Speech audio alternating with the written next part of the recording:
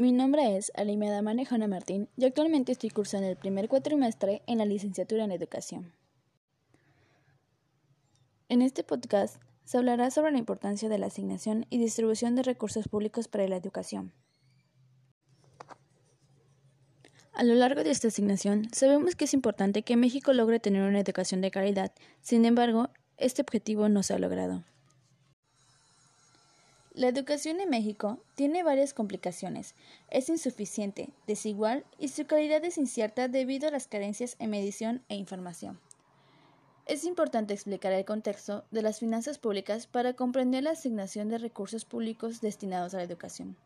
Actualmente se utiliza como herramienta de la gestión pública el modelo de presupuesto basado en resultados, que muestra la evaluación de los indicadores alcanzados y cuenta con la participación de diferentes organismos como la Cámara de Diputados, Consejo Nacional de Evaluación y el Consejo Nacional del Fomento Educativo. Como sabemos, el Gobierno de México utiliza recursos públicos para atender las necesidades de los ciudadanos a través de la recaudación de impuestos. Al igual que en otros países, se pretende mejorar la calidad del gasto y aumentar la transparencia frente a una ciudadanía más interesada en estos aspectos. A diferencia de los presupuestos tradicionales, que miden los recursos consumidos, el modelo de presupuesto basado en resultados mide la producción de bienes y servicios y el impacto que estos generan en la sociedad. Este toma en cuenta objetivos y metas para conocer los logros alcanzados y establecer un sistema de evaluación del desempeño. El Plan Nacional de Desarrollo es el instrumento de planeación de acciones con el que se busca establecer y orientar todo trabajo que realizarán las y los servidores dentro del periodo presidencial para lograr el desarrollo del país y el bienestar de las y los mexicanos. La rendición de cuentas es uno de los aspectos más importantes en las evaluaciones en la difusión de los resultados de las acciones emprendidas por el Poder Ejecutivo Federal. La intención es presentar información oportuna, asequible y transparente a los diversos integrantes y usuarios del Congreso de la Unión, a las autoridades y sobre todo a la ciudadanía, de los resultados de la gestión en un periodo dado.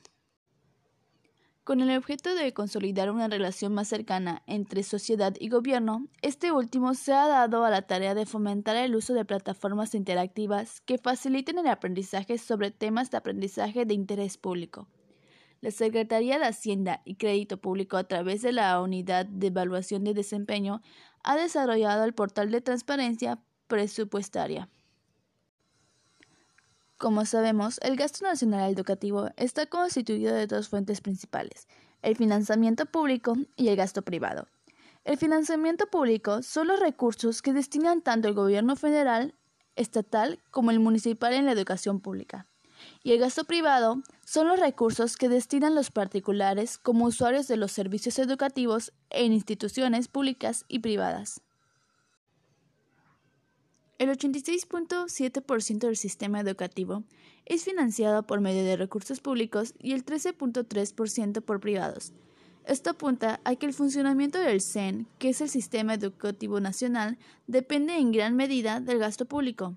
Lo anterior es resultado de la gran demanda que tiene la educación pública, pues la población matriculada en una institución pública con financiamiento público asciende a 31.6 millones de personas durante el ciclo escolar 2015-2016.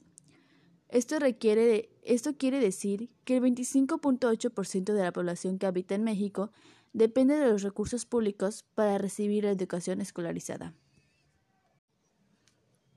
Desde el 2012, se han establecido los requerimientos presupuestarios para alcanzar 6 objetivos estratégicos de la política de educación, ciencia, tecnología, innovación y cultura planteados para el periodo 2013-2022, los cuales son los siguientes: abatir el analfabetismo y el rezago educativo, integrar y consolidar las políticas de mejoramiento de calidad e inclusión educativa, iniciando en el nivel básico con el fin de insertar a México en condiciones de competitividad social en la sociedad de conocimiento.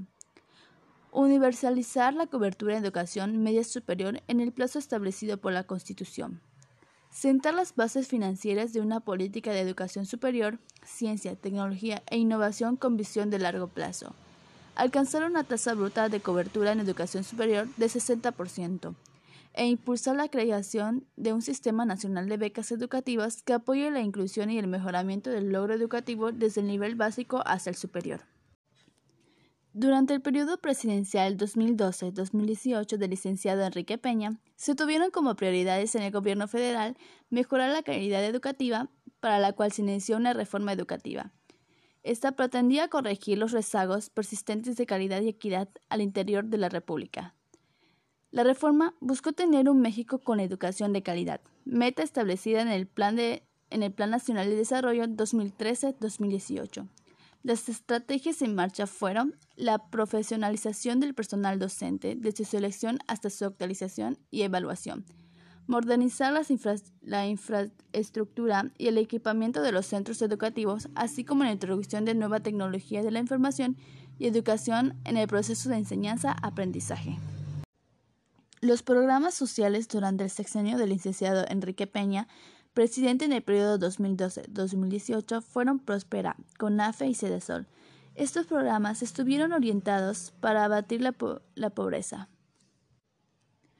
Asimismo, la Secretaría de Educación Pública puso a disposición de todos y cada uno de los estudiantes mexicanos una serie de becas destinadas a apoyarles de forma económica y que son otorgadas dependiendo del nivel educativo y en otras condiciones particulares.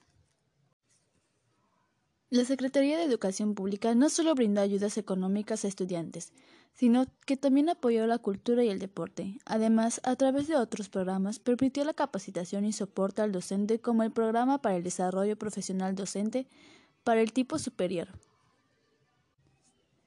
La Secretaría de Educación Pública no solo brindó ayuda económica a estudiantes, sino que también apoyó la cultura y el deporte. Además, a través de otros programas, permitió la capacitación y soporte al docente, como el Programa para el Desarrollo Profesional Docente para el tipo superior. La presentación del proyecto del presupuesto de egresos de la Federación 2019 del presidente Andrés Manuel López Obrador implica que existirá un aumento de 2.8% en el presupuesto para la Secretaría de Educación Pública. Permitirá que ejerza un total de 308,000 millones de pesos, mientras que en 2018 dispuso de 291,813,8 millones de pesos. El aumento obedece a la creación de nuevos programas como Construyendo el Futuro y Beca Universal para Estudiantes de Educación Media Superior Benito Juárez.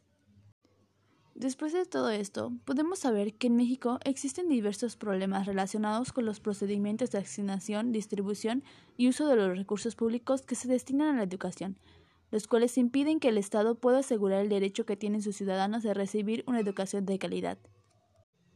Para realizar una planeación y administración de los recursos que se destinan al sector educativo, se requiere tener una visión integral y precisa sobre la forma en que participan los gobiernos federal, estatal y municipal en el gasto educativo, así como sobre la manera en que se distribuyen los recursos entre los diferentes niveles, modalidades y programas educativos, hasta llegar al plano de dependencias e instituciones concretas. Sin embargo, este tipo de información no existe en nuestro país.